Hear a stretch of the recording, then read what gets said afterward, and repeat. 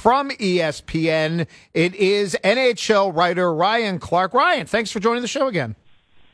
Hey, no problem. Thank you so much for having me. Let's start with probably the sexiest story, certainly south of the border, hell, even north of the border. Chicago losing 4-1 to Edmonton, and I opened the show this way. That goal by Bedard is 12th of the season, that crazy, weird release. My note was, I don't know if I've ever seen a goal look like that before. How would you describe that crazy puck exploding from his stick goal by Bedard? So what's wild about that is yesterday we had a story on ESPN.com, Greg Wyshynski and I, where we talked to a bunch of different people about Connor Bedard, how he handles the expectations. And one of the people we spoke to was Vince Dunn, because the Kraken had just played the Blackhawks, and Vince Dunn had worked out with Connor Bedard in the offseason. And then to play him again, he was talking about his shot, and he's like, he has this new school shot where he's like, you're seeing younger guys like him where they kind of bring it into themselves before letting go on their release. He's like, it's not like your typical hockey shot or release. Like, it's different, and it's something unique. And when Bedard scores that goal last night, that's exactly what Vince Dunn is talking about. Yeah. Sort of release where, like, it's different, but then it adds to something else. Jack Hughes said, which we didn't use this in the story because we only had so much space, but he was like, it is a heavy shot. And so the fact that you can add a heaviness to that shot, the fact that there's something about it that's a bit unorthodox, but also when you look at the amount of torque that he's able to get on it, and the wildest part is people talk to, well, he's not the biggest player. Can he do this? Can he do that? He's getting a lot of power on that shot. And what you just saw last night was another example of why he went number one and why people think he can be the franchise-changing player for the Chicago Blackhawks. Yeah, it's super cool. He's, clearly, we don't want to put the expectations too high, but it's always cool in sports when you see something you haven't seen before. Barry Sanders running, Michael Vick throws a Patrick Mahomes makes, Steph Curry, and just shooting threes from everywhere. And seeing that goal last night by Bedard, my first note was, what the hell is that? I don't know if I've seen that before. That was super cool. Something that wasn't as cool, that's a horrible radio segue by me. Shame on me for that. Craig Berube is fired. I thought coaches get a little leniency when you win a Stanley Cup, especially it's the only one ever won by the city of St. Louis. And for me, Ryan, the bigger conversation isn't what's going on with the Blues. It's the predictability of it. The NHL loves firing coaches. Less than 25% of teams in the NHL have a coach that's been there for at least 4 years. When DJ Smith and Sheldon Keefe are some of the wise old coaches in the NHL, to me, it's crazy. But it goes back to how everyone is trying to win. If you look at who the longest tenured coaches are in this league, and a lot of them have either won Stanley Cups or they've been in a position to win cups, because it's about not only winning, but it's just, do you have the organizational patience to stay with someone if you think they're going along the right path? And when you look at what's going on this season, let's just start with everything in order where teams have made changes. The Edmonton Oilers came into the season as a preseason Stanley Cup favorite. They have the sort of start they have. They make a change, and you look at the way they're playing now. They've won 8 straight. They're playing out of the wild card, and they have 2 games in hand on Arizona, 3 on the Predators. And suddenly you're kind of starting to wonder, not necessarily the wild card, but what are the Oilers' chances in the Pacific, given there are a lot of games left? There's more than 50 games left this season.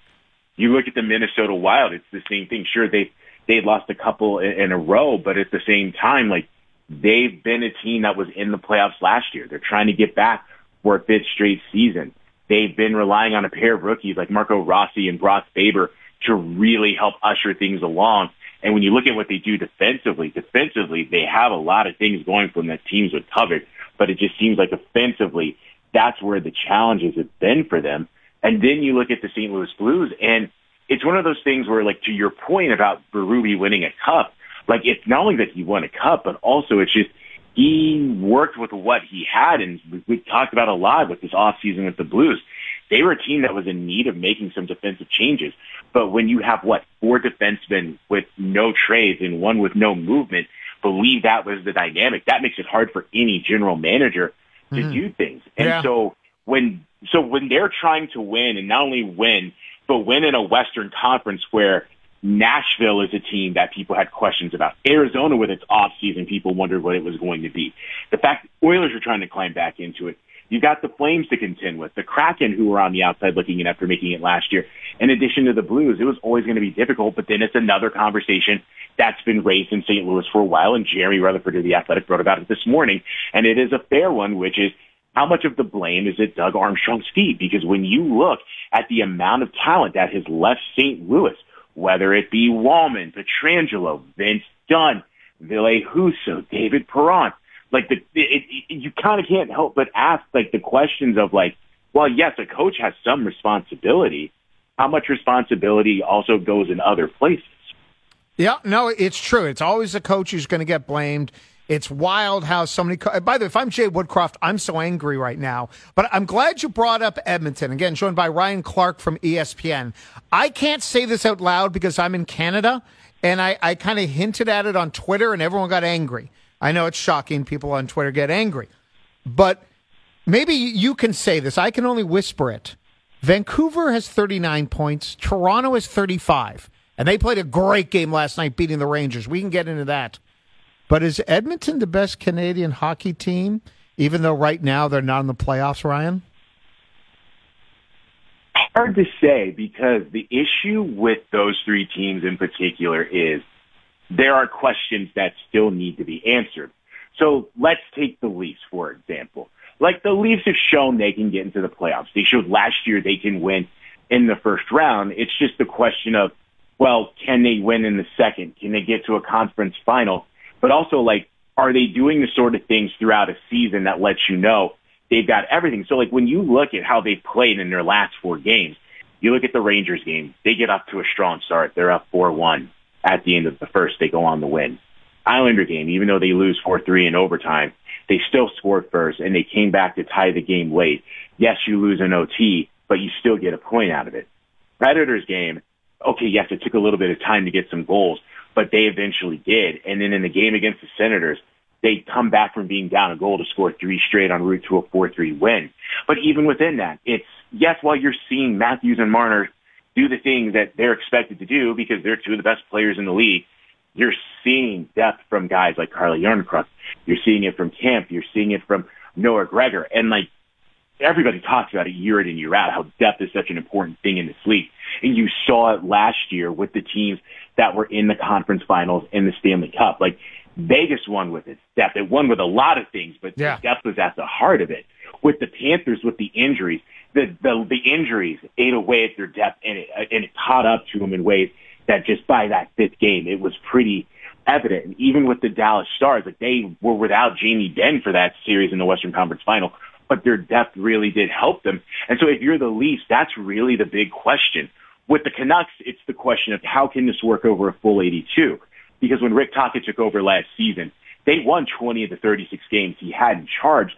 But of course, it's that whole idea of, well, we saw them do well in Bruce Boudreau's stint in terms of a partial season. How would it look over a full season? And we saw the answer, which is it led to Rick Tocchet. Whereas if you look at the Winnipeg Jets, for example, this is the second straight year we've seen the Jets get off to a strong start. Now, the question is, can they keep that going? Can they survive without Kyle Connor? Can they continue to get secondary and tertiary scoring? What will they do at the deadline? These are all questions about the Canadian teams where you can see the promise and the potential, but at the same time, you don't know what the finished product really looks like because we haven't really seen it. And by the way, you mentioned about the Jets, Kyle Connor. It's been just official a little while ago. Will be out 6 to 8 weeks. Ryan, before I let you go, what should we be expecting with this All-Star Skills Competition for the All-Star Game, which is here in Toronto, come early next year? It seems like the biggest thing to expect is people are going to be curious to see how this works, just because if you think about last year in Florida, you think about the things that are being done this year, you look at Connor McDavid's involvement, it's the conversation of just how do you make All-Star Weekend something fans really not only get into, but it's exciting for everyone, just because, look, we see it in the NBA every year like clockwork. 3-point competition, everyone loves it. By the time you get to the dunk contest, everyone is writing the epitaph of, like, why do we still do this? And that's the thing. If you're in any professional league at this point, is you're looking at what are different ways to make your All-Star weekend something that people want to attend. You see it in the NFL with the Pro Bowl, where like players don't want to go to the Pro Bowl. Whereas if with the NHL All-Stars, like we all remember what those Saturday nights were like when you saw people doing the skills competition and the excitement it brought. Whereas if what you're seeing now is it's a little bit of a nod of trying to make those things fun again, but at the same time, you're trying to provide something new and give players input, and not only input, but incentives. So if you're the NHL, what you're trying to see and what you're trying to hope for is a bit of an advancement. And if you're a fan, what you want to see in this particular case is All-Star Weekend kind of have that feeling of like everything you see is must watch to the point where that's what you plan your night, if not entire weekend around. Yeah, and it's so hard, and it's every sport, whatever version of their All-Star Game Pro Bowl is, for the most part, it's hard to get right, and it won't be the way it used to be. But I like the spirit of trying new things. $1 million up for grabs. If it works, great. If it doesn't, scrap it and move on. Hey, Ryan, really appreciate. Check out the man's work at ESPN, covering all things NHL. Appreciate. Thanks for joining the show today. Hey, no problem. Thanks for having me. Absolutely. You can follow him on Twitter at Ryan_S_Clark.